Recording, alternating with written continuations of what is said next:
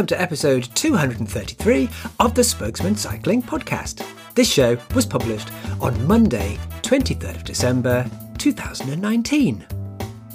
The Spokesman Cycling Roundtable podcast is brought to you by Jensen USA, where you'll always find a great selection of products at amazing prices with unparalleled customer service. For more information, just go to jensenusa.com/thespokesman. Hey everybody, it's David from the Fredcast Cycling Podcast at www.thefredcast.com. I'm one of the hosts and producers of the Spokesman Cycling Roundtable Podcast. For show notes, links, and all sorts of other information, please visit our website at www.the-spokesmen.com. And now, here are the spokesmen. Hi there, I'm Carlton Reid, and this episode of the Spokesman Cycling Podcast is a bonus show, my little Christmas present for you. It's an interview with Michael Muracek, co-founder of the lustworthy bicycle brand Festka of the Czech Republic. The company was in the news recently with a $35,000 carbon road bike painted to look like porcelain. So I called Michael for a chat. And here we talk about this particular paint job, as well as why one Festka bike recently sold for $100,000 in a Forbes charity auction.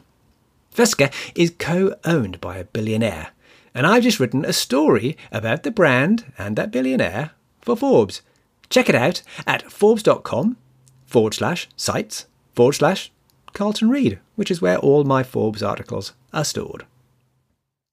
Michael, tell me about the reason I'm talking to you today, and you've had some media on this in the last few days, is this project you've been working on for like 13 months for this Bangkok bicycle collector.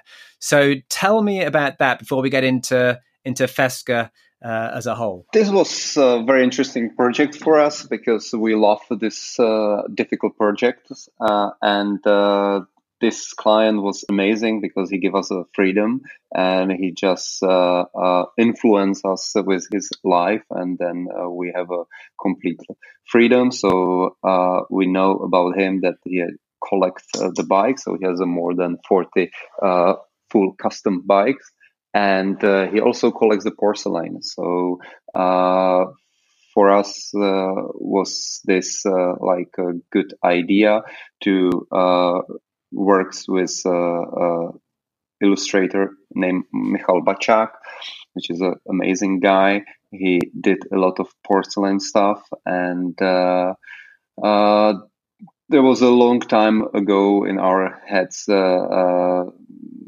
do something what represent like a Czech porcelain or Czech glass school. So this was a good opportunity for us. So why they took the 13 months was because the clients wants to have a lot of personal details.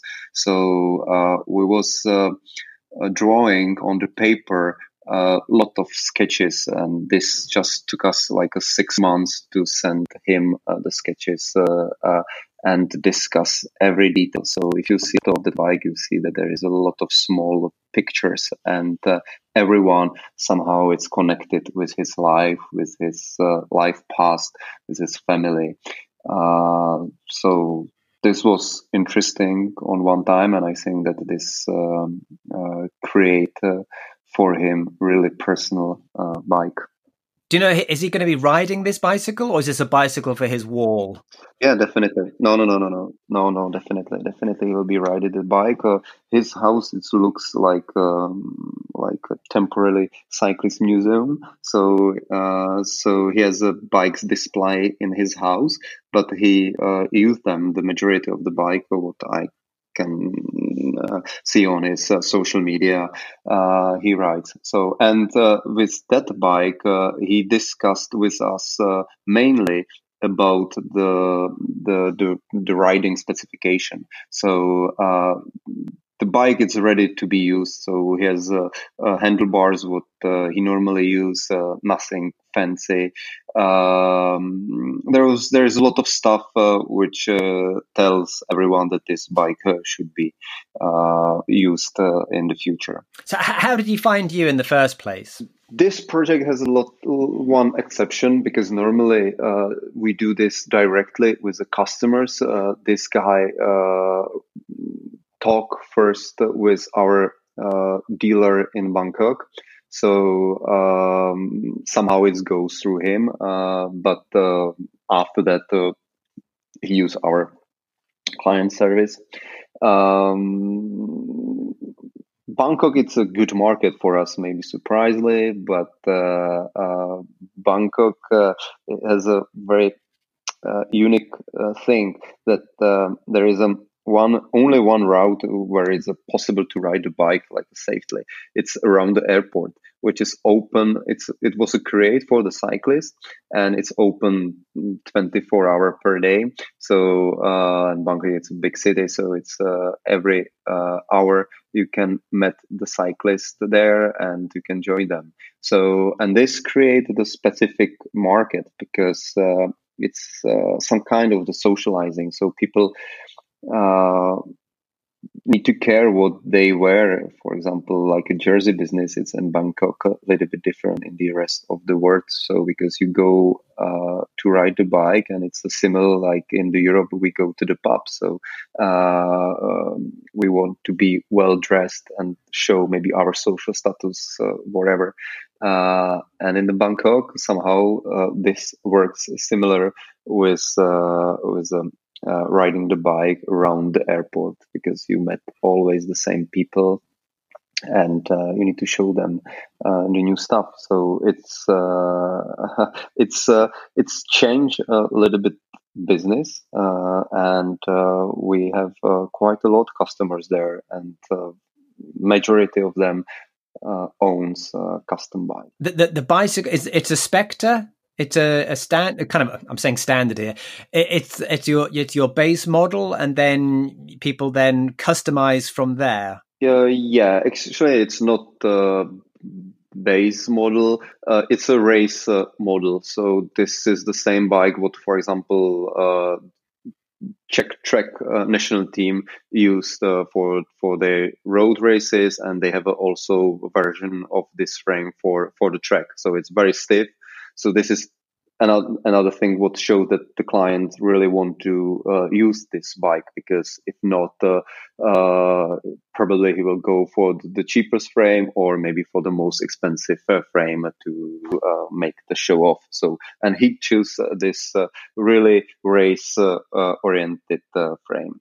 Because I've seen his social media. I mean, he rides in Europe, so he come and does like events in Europe as well, doesn't he? So you maybe ride in one of them. Yeah, maybe. We didn't have a chance to meet him during this process, but hopefully, I hope that we will meet here in the Europe, or during my traveling to Asia. So this was basically a $35,000 bicycle. Yeah, it is. It's it's hard to say like that, because in these cases the price it's very hard to set up the price, because we did this art bike or bike together with the artist in the past. So there is I don't know, let's say 7 bikes like that already from the past, and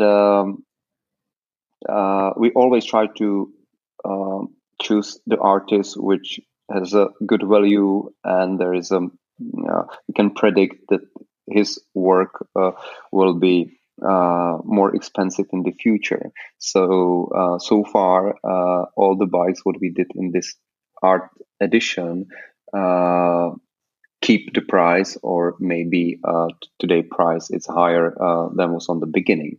And very often the price for the artwork it's higher than the material cost for the bike and for the components. Because on the components front, you took the logos off, didn't you, of the components?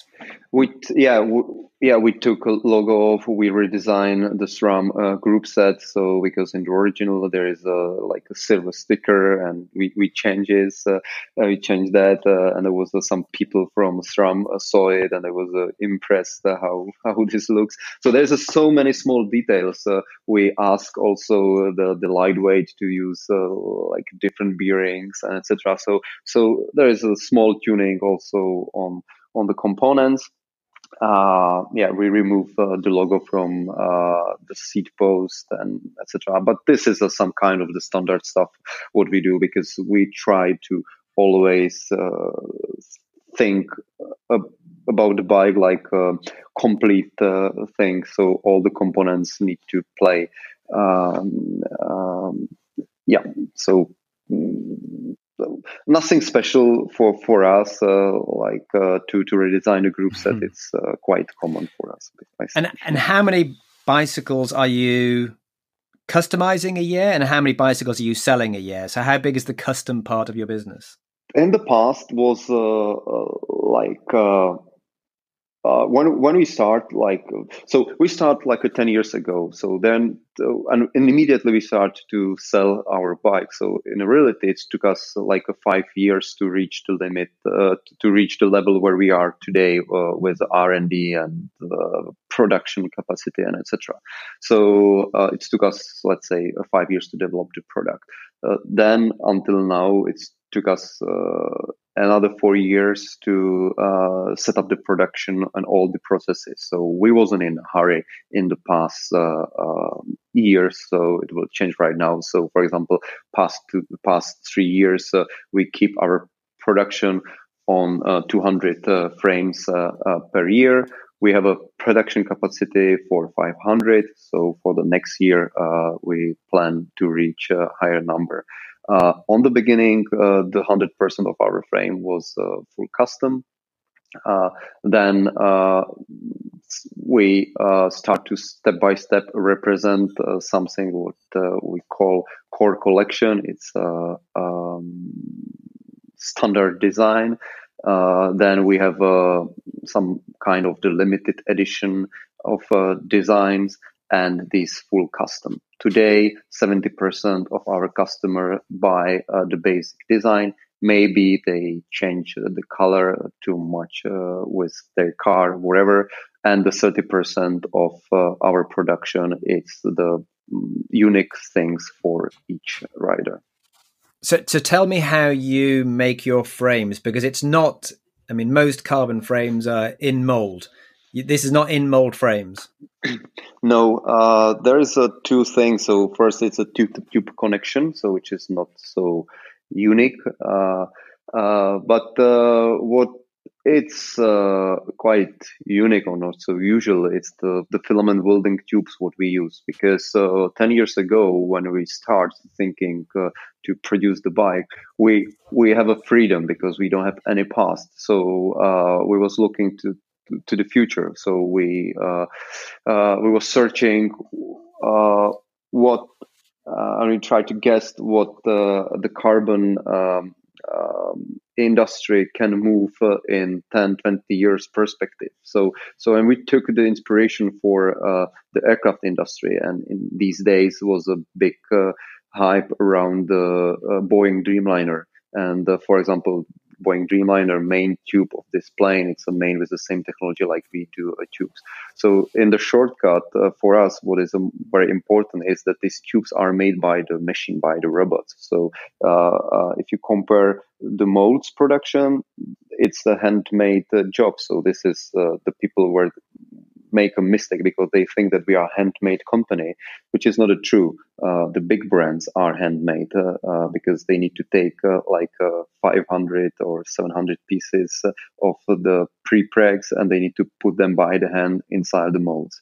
And it's quite unhealthy. There is a lot of space for some mistakes and etc. So in our case, the robots do our tube. They are very precise. They are always in the same mood because they don't have the family issues and wild party. So they every day produce the perfect tube for us.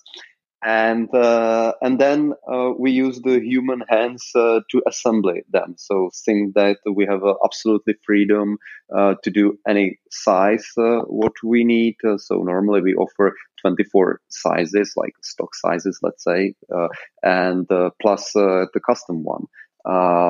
We can change the tube if we need it. So I remember that in the past we did a few frames for very heavy people. So they don't have the same tube like I use, and in our workflow, it's quite easy to change tube just for them. So this is different way how to produce the stuff from the carbon. Not so common for bicycle industry. It's very niche in the bicycle industry, but it's very common in the different kind of industry, like automotive, aircraft industry, or the gas bottle today are made from the carbon, and it's very similar technology like we use for the tubes. And where are you? The robots are somewhere different, and then you get them shipped in, and then you assemble. Where do you assemble? We produce the tube in the south of the Czech Republic. By the coincidence, it's in a very small city when I was born, and I didn't know it. We have a company like that there, and these guys are amazing. It was a company who was founded by two students in the 1993, if I remember correctly. And there was one student who studied like aircraft engineering and the composite material, and the other one was a student who studied robotic scientist.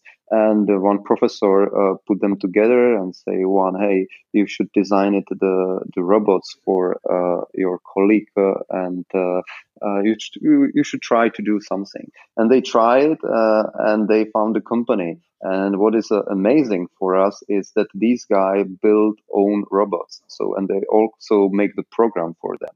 So if today I need something, they completely control they really control their production, because very often the people buy some machine, but they don't know who make the software for them. So they have a lot of possibilities what they can do with them, but not unlimited. And these guys are very unique in the carbon world with that possibilities. So today we are very connected. Even our head of R&D has a table in that company, and for the next year he will be employed by that company, because it's better, it's cheaper for us. So we are very close. So they do. So today we have let's say 3 spots on the robots, so we can even change everything like hour before. So so they produce the tube for us, but we do together the R&D, because we need to know how to make a tube or what we want to receive for the final product. So it's a very close partnership. And are they then making that mainly for aerospace normally? They do like tubes or beams, and these beams goes to company who produce the robots, and these robots working in the automotive industry, for example. They do like stuff for military. I saw it that they do like the RPG from the carbon and stuff like that. Any kind of the product, and very often very high end with some sophisticated needs. So they do beams, which are the base of a very precise cutting machine, for example. So it's hard to imagine, but it's very often it looks like a very ordinary product, like normal aluminium beams made from the carbon, but they are so good that they know how to design the layers of the carbon inside, that the product absorbs some kind of the vibration, for example. So I remember that they did one project for some production line in automotive industry, and they replace the aluminum beam with the carbon beams, and the lines goes 15 times faster than before. So this has a huge impact to their business. So they do this kind of very high-end engineering. So you get the tubes, this very high-end engineering tubes, and you then have a factory or a workshop where you then put these things together. Yes. So we have so we do own R&D. So it's always need to tell them what we want. So then we receive the tubes from them very often 2 times per week. And we need to meter them and put them to the jig, make the lamination around the joints. We need to prepare the carbon for the paint shop. We have our own paint shop, so we need to paint them, and we do assembly and etc. So. And how many people have you got working there, Michael? Today it's working for us 18 people. So in the past was more. It was all close to 30 when we was really working on the R&D stuff. Now all the team has 18 members. And tell me about the company. You said before that you've been going for 10 years. So it was 2010 when you were founded. Yes. Yes. And who? So it was you and a business partner.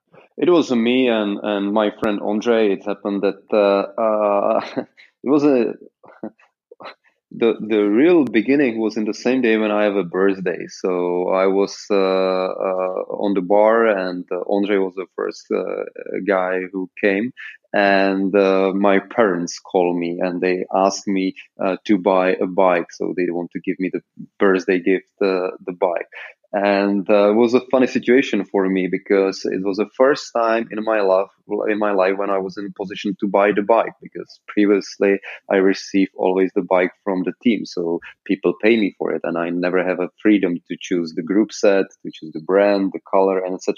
So I was a 30 years old guy with quite a lot of experience with the bikes, and who never bought the bike for himself. So it was a unique situation for me, and it was a very Andre in that days was a very curious what brand I will choose and etc. And I told him that I will not going in that way. That I will first study a little bit where is the steel tubes right now, what is in the offer, and then I will select some frame builder who will put the tubes together for me and etc. And he was very impressed with that possibility because he didn't know it.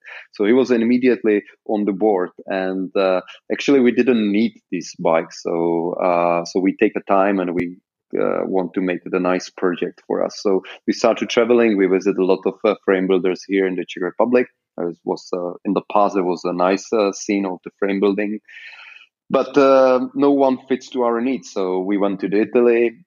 I know the language. I have a lot of connection there. So we visited Italy. And during this traveling, we realized that almost no one has under control all the skills what you need to have if you want to build the perfect bike. So it was a guys who doesn't understand my riders' needs. They don't know how to transfer them to the geometry. If there is someone who understands what I want, the craftsmanship wasn't on the good level. If these both things works, they frozen with the design somewhere in the 80s. So we can't find the perfect frame builder for us who owns all these. So we went back and to the Czech Republic, and we want to do this like a project. And so we started to searching for some craftsmen's guys, and we want to build our perfect bike, just like a project. And then we falling in love with that, what we saw, the possibilities. And the Czech Republic is a perfect industry country where there's a lot of like a basic research and basic industry, and we saw like the possibilities of high-end industry. What we can transfer to the simple things like the bike frame is it. So this is how all these start. And then you, Andre, and yourself, you created a business, and then because you have backing from a billionaire. Was that from the start, or was that later on? It was later on because we start with the steel. And we on the beginning we can't imagine that we will jump to the carbon so soon, but somehow it happened, and we discover some possibilities in the carbon and in titanium as well, and we and we burn all our money what we put to the business together with Andre. So first. Financing of our company was through the fundraising. So in 2012, we made like own private fundraising project, call it 200, and we promised people to deliver 200 carbon frames, which we did. Actually, it wasn't 200. If I remember correctly, we produced around the 70 because production cost was higher than the price what we promised. So, but it helped us to develop our first carbon frame together with the Compotech, and later on with the Czech Technical University and etc. And basically, this was the really base of our future. Today, I hope I can say high-end production. And so we show something with that, and we need the money to fund the company, to fund the production. We know that we are on some direction what we feel that can bring something what is not on the market right now. And so we need the money for it. So we make this connection with that billionaire guy. So how? I mean, that's fascinating. How did you make a connection with the billionaire guy? Because that's not an everyday occurrence. Is he a cyclist? Where's his interest? No. Good question. I don't know. It's happened that. So we were searching for it. So it wasn't like there was no secret that we was searching for the partner, and we was talking with Mr. Bakala, he is owner of the Quickstep team. So it's a Czech guy who owns the Quickstep team, and we had a meeting with him, and he was a very happy to when he imagined that he can own something like that, but we don't like the people around him. So basically we say no, and this was funny because then the Forbes magazine made an interview with us, and Mr. Bakala confirmed that we say no in that negotiation. And so these things maybe go public that we're searching for someone, and the big guys are interesting to invest to our company. And then one my friend knows this guy, and he called me if I want to set up a meeting with him. So he set up the meeting. We have one lunch. He asked us about the business. He set up the next day the lunch again, and he asked us for some question, and we was impressed how good homework he did overnight. So he studied the business. He he asked us for the 15 questions, and the 10 questions was perfectly on point. So so we made a deal with him. Because people do get into the bike industry. Often they're very much enthusiasts, and they assume they're going to make lots of money.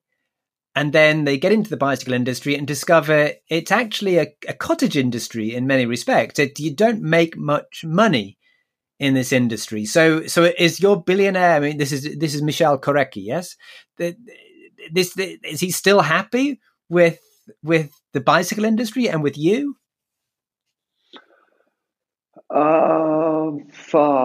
Hard to say. So I think that we have a maybe different vision about the future, because you name it. So these guys want to push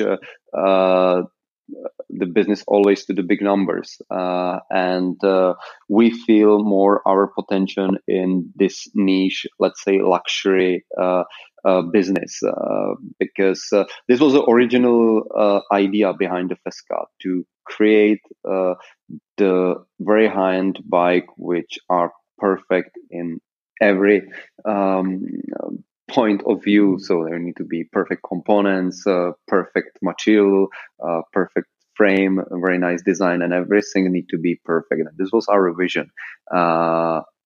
Yeah, and we want to keep this. So yeah, so in that we have a different direction, and as I mentioned before, there will be change in our own structure soon, which will reflect exactly what I name it right now. So let's go backwards a bit, because you mentioned there your birthday, the bicycle that you could choose, and the fact that you were a bicycle racer and you got bikes given by teams. So tell me about your bicycle racing career, Michael. I remember that when was the Olympic Games in Seoul, which was 86, if I remember correctly. I was sick, and I saw it. It's like a flashback when I call to my brother to see the television. There was a team pursuit race on it, and I was so fascinated with the guys on this bike with the full disc wheels and aero helmet and the skin suit, and this was something. But I was like a pure guy living somewhere in the mountains, so I can't imagine how can happen that someone do this sports. So I forgot it on it. And during the high school, I started because there was some discussion, and the people asked me what will be my dream job, and I say the pro cycling, and they smile me, and I say, oh, I could be pro racer. So I start to take this stuff seriously, and I become to be one of the best, like a junior racer. I get a medal from the World Championship in the team pursuit, so somehow my dream come true. And I have a very big results when I was junior. Then I moved from the junior category directly to the Italy. I was racing for small teams, and Italy was in these days. These small teams was very often this team was connected with the pro team. So first year I was in team was connected with the Mercatone Uno, and then I was on the farm of Mapei, and it was a very interesting experience for me. Then I need to return back to the Czech Republic to make a military service, so I can ride a bike also during the military service, but I need to stay here in the Czech Republic, and then I stay with that pro-continental military team in the end of my career in year 2006. So during that time, I was a 10-time Czech champion on the road, on the track. So, like, nothing special. I think it's quite special. So 2006, you retire. You've been in Italy. You're at the age of 26. So there's 4 years, but there's a gap here. So 2006 to 2010, when you founded Fesca, what were you doing in those 4 years? Yeah, first I quit. I still have a contract when I quit, but I realized that I will be never like winner of the Tour de France and etc. And it was also the complicated situation because I was very often so close to sign the contract, but it was in these days the Germany, like a very strong economy, doesn't have a pro-continental team, so it was a quite complicated situation. So it was a pragmatic decision. So I I say myself that I'm not too old to try something new. And one of my friend searching for someone who can be head of his political campaign because he wants to be the mayor of the Prague city. So, and I say, hey, this is interesting. So maybe this could be like a good restart for myself. So I say, I can quit the riding the bike immediately, and I can start to working for you. So, and this happened. So the next 4 years, I was working in the marketing, and mainly I did the political campaigns. So something, and then I realized that it's not so good for my karma. So I was looking to to go back to the cycling. And then you founded Feska with Ondrej, and now Feska, you told me before, means fixie, in effect, in Czech. It is, but it's a little bit complicated. The Festka, it's a very old Czech name for the fixed bike, fixie, but in means of the track bike, not the fixie what become to be popular in over the year 2000, wherever. So, and I know this word because since my track career, my coach or the old rider always call the track bike Feska. So, and I have this background, and there was a free com domain, and I never want to put my name on the frame because I since the beginning I want to create the project. The people will be working together on the frame, so it's doesn't make sense to put my name on it because it's not only my work. So so I just take this again. It was a pragmatic decision, so people can. There was no connection between this name and anything else. So if you put to the Google, it works for us, and etc. So again, nothing special, just a pragmatic decision, and I like this word. And do you make fixies as well? I mean, or is that you've always got a gear? This is what the people think that we start with the fixie. Actually, it's true. So on the beginning, we made the fixie bike, but in the reality, we made like maybe 10 bikes, like a fixed gear bikes, because we give ourselves first 2 years for the studying the business, the cycling market, because we don't have this experience. So we was open to do everything what the clients wants from us. So from these early ages of the Feska, we made it full suspension bikes, for example, mountain bikes, the traveling bikes, and etc.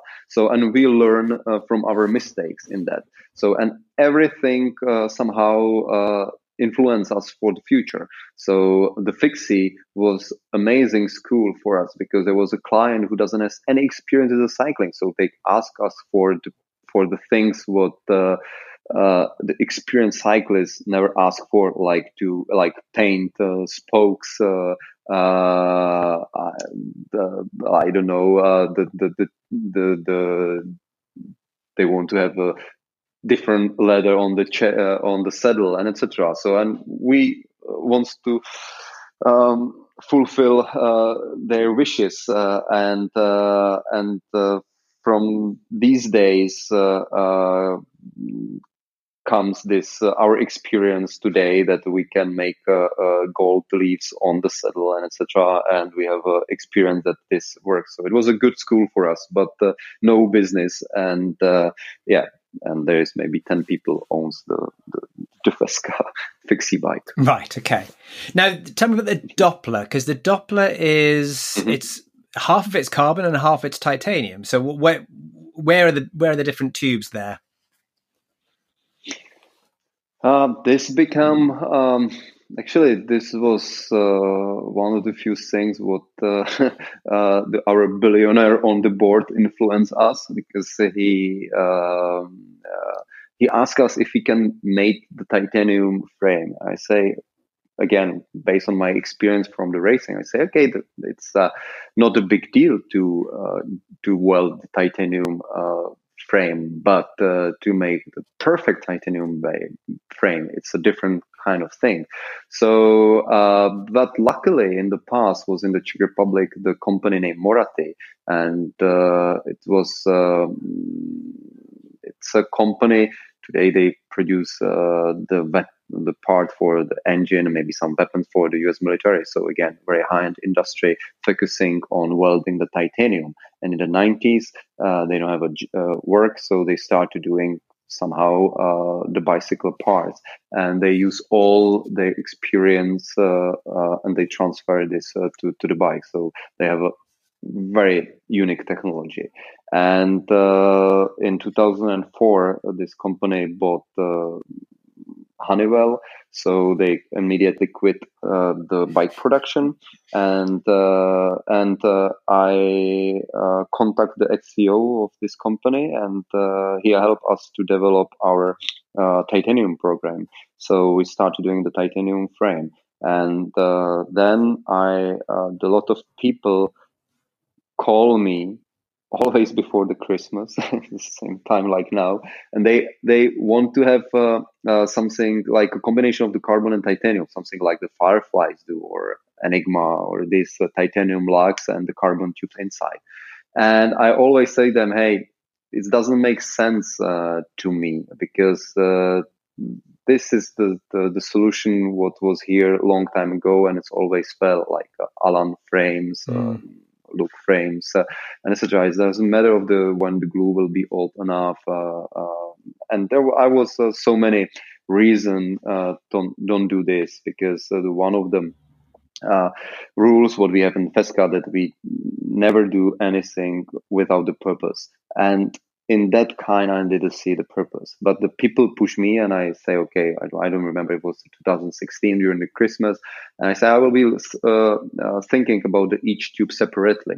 So I start with the head tube, and I realized that to make the carbon head tube, it's the much more easier and much more better for the frame than to use the titanium one. So then I thinking about the main tubes, top tube and the down tube. And I think that these guys who buy this bike are people who wants to have the modern version of the titanium bike. So they still wants to feel and see the titanium. So the main tubes are from titanium. The bottom bracket, it's somehow just the holder for the bearings. So perfect things to save the weight with a carbon. Chainstays are responsible for the power transmission. So definitely the carbon is better for that application. The titanium has a lot of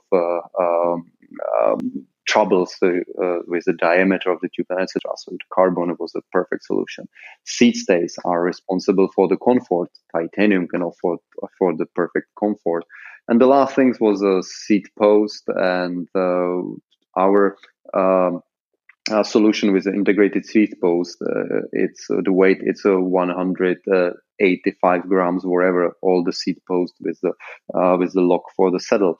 So we can save a lot of weight on it. So, and if you put these tubes together, I think that somehow it works, and it's a good frame. Still, you feel the titanium, and the weight of this bike, it's 1100 grams. So it's lighter than the Lux solution. So yeah, so this is it. So, and we know how to work with the titanium and how to work with the carbon. So the joints, what looks like a Lux, actually this is not the Lux. It's the special way how we do this lamination, and one of the magic things, it's in the anodization. So we need to. The very complicated stuff was how to prepare the titanium for that. Mm. And what's the lightest bike that you can do with a road disc brake bike? This is always the question what the people ask me for, and my answer is easily 500 grams. But you need to ask me if this bike will be good or not. So it's always the combination of the stiffness, the riding comfort. The bike need to be stable in the high speed, which is the weakness of the ultralight frame, and etc. So today I think that the 750 grams, let's say, it's the border, and I don't feel the reason to go below that way. So for a full bike, you can get that to like 5.8 kilos? For the full, you asked me for the disc version. So a few months ago, we made it the disc version of the bike, and the weight was 5.6 kilos, and still the target wasn't to make the lightest disc bike on the world. The target was to make the perfect bike with has no issues. So he has all the gears what you need, no light components that you need to glue, and these crazy things what the weight we need to reach the limit. So all the components on it are, let's say, standard one. So it's a 5.6. With very light tires, it was 5.5. But after I decided to use the normal tires for it, so it could be less. And with the same bike with the rim brakes, it will be close to 5, I guess. Now, when you were mentioning before about when you in your pro career that you couldn't choose your bike, you were given your bike. So pros are given bikes and they can't choose. So they couldn't, no pro could choose your bike and say, I want to ride on that bike because that's the best bike. They've got to ride on spec bikes. That's kind of unfair that they can't ride on the best bikes in the world.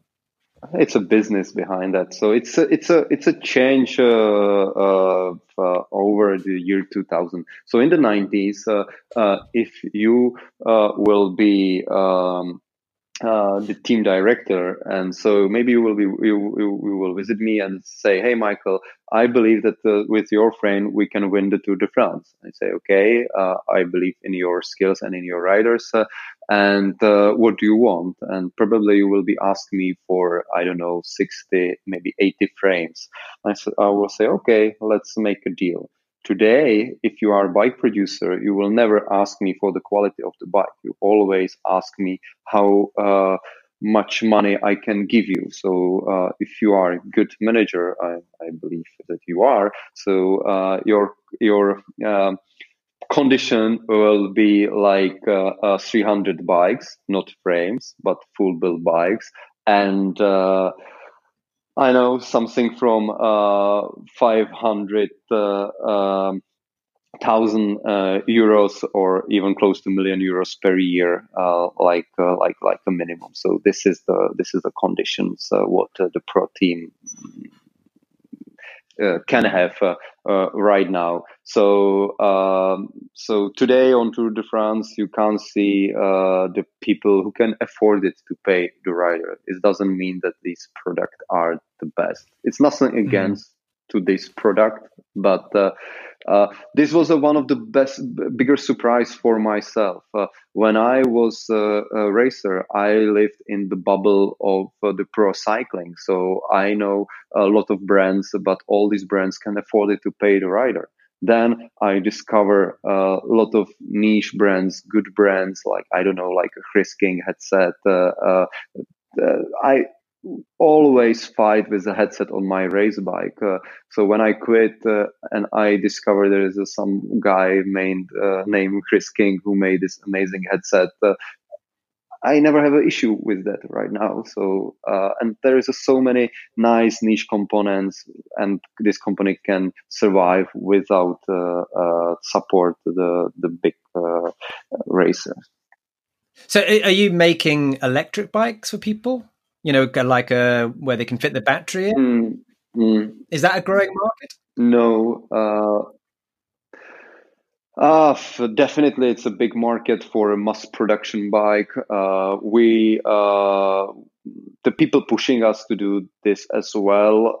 So during the Christmas, I will. Maybe it's happened in the future.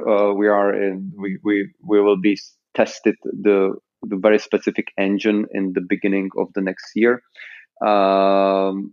which is unique because it fits to our current frame. So this seems to be interesting to me, that I can be sure that nothing changed with behavior of the bike or with the feeling what the rider has, and it's just the option. If you select our bike and you just ask us for the engine, like upsell or something, what is there, it will be maybe possible. What I like on that solution is that it's just 1.5 kilo, which means that the battery has 1 kilo. So if you want to enjoy the bike without the help from the engine, you just need to keep the battery at home. So in the reality, your bike will have just the 500 grams on the top. And when we talk about our 5.6 kilos dispersion bike, so it will be 6.1. Still, you will have a lighter frame, which a lighter bike than the majority of the population. So this seems to be interesting.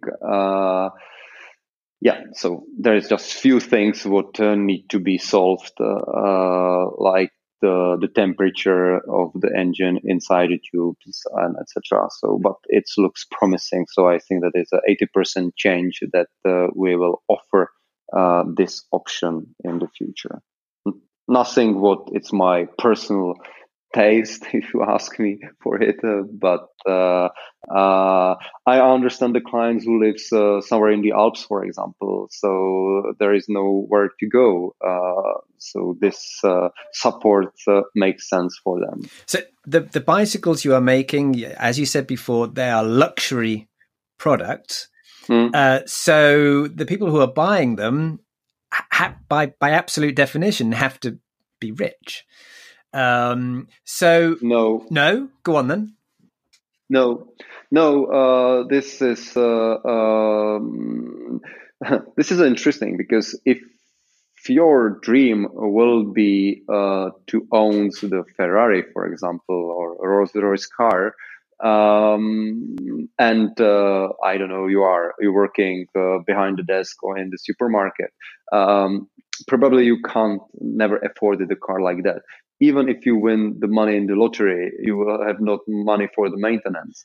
So for many people, this dream, it's closed forever.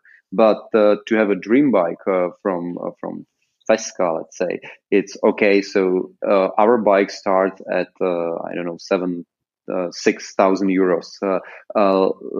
If you don't want to do the compromise, you need to be ready to pay somewhere around 10,000 euros. But still, the value of this bike you can enjoy for next 20 years. So basically, it's just your decision or the priority. So I'm surprised with how many, let's say, ordinary people, or definitely not richer people we have in our Fesca family. So it's not the matter of the money; it's a matter of the preferences.